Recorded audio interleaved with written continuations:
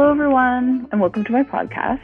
On this podcast, I'm going to be looking at some strategies for teaching students with autism spectrum disorder, or ASD. So as some of you might know, that there's a wide range of strategies that are available to support the teaching and the learning of students with ASD. Some of them include visual support, structured learning environments, different technologies, sensory consideration, and applied behavior analysis, or ABA. And while they're all really beneficial to supporting our young learners, in this podcast, I'll be concentrating mostly on structured learning environments. So my background in teaching is in the primary division, mainly in kindergarten classrooms, as an ECE, an early childhood educator, as well as a teacher. And I have seen how beneficial a structured learning environment can be on the success of not only my neurodiverse learners, but also the neurotypical students in the classroom. And the reason why I put this strategy on the top of my list is because this strategy can be done with little or no resources. And let me tell you, the budget, my school budget for the year in a kindergarten classroom doesn't go very far when you have to purchase your own paper towel and tissues for 28 students.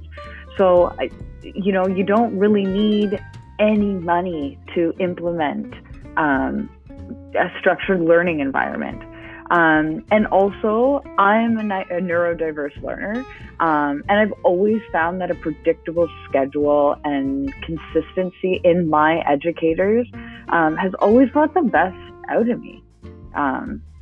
Like, I'm sitting in my office right now, and I had to tidy up my office before I was able to give 100%, like concentrate 100% on the writing of this podcast.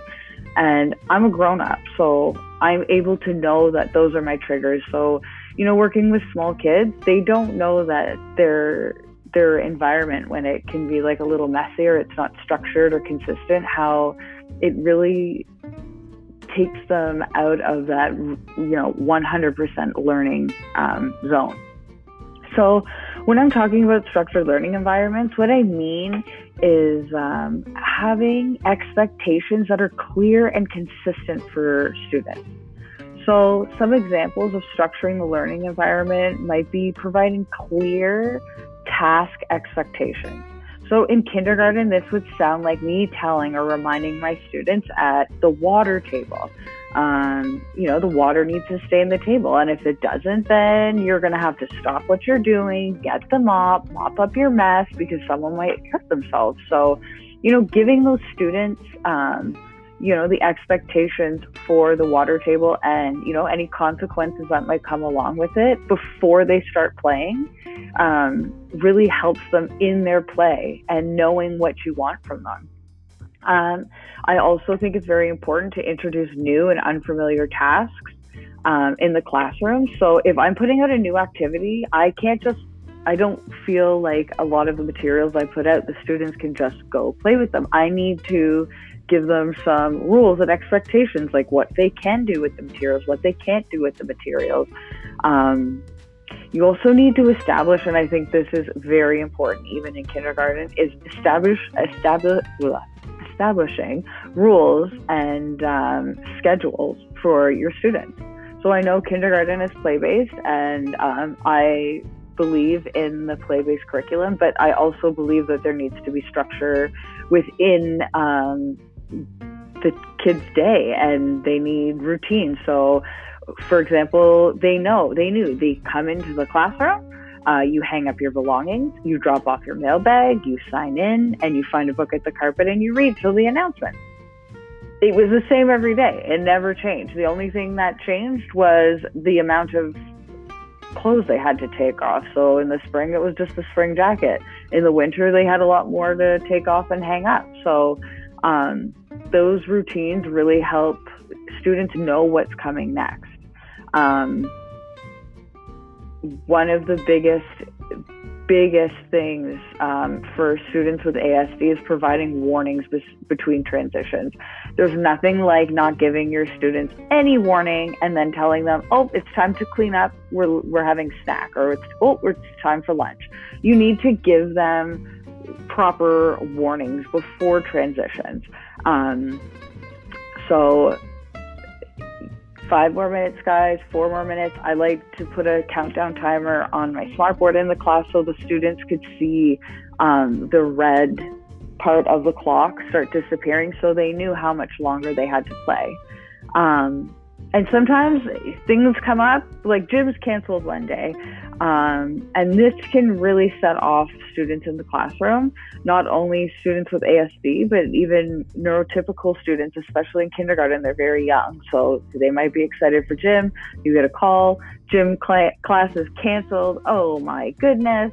So what I used to I'd stop the students and we'd come to the carpet and we'd discuss when I found out that, gym's going to be canceled.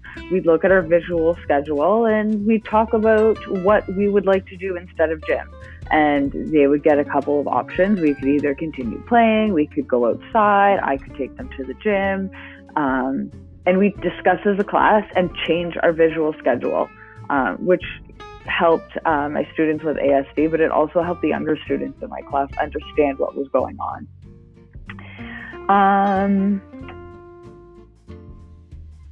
And having specific places where materials are stored. Oh my gosh. In kindergarten, even grade 1, it's so helpful to have pictures of where these things belong.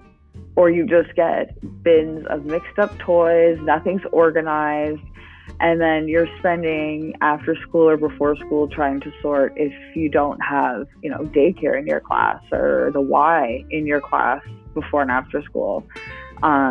So big thing, a place for everything and everything in its place, and starting from day 1, showing students what that looks like and your expectations of them. So when you're done with an activity, you put it back in the bin, you put it on the shelf or whatever it may be. So you have a nice, clean learning environment where there's not a lot of visual distractions for your students. So developing as much consistency as possible in the environment, the schedule, and your instructional approaches provide structure and routine that can increase the comfort levels and reduce anxiety of students with ASD and for the rest of the students in the classroom. So if they know what is expected of them and you're consistent with it, they aim to please. They're gonna try their best to follow the rules in the classroom and yeah. So thanks for listening to my podcast, and I look forward to posting another one of these. Cheers.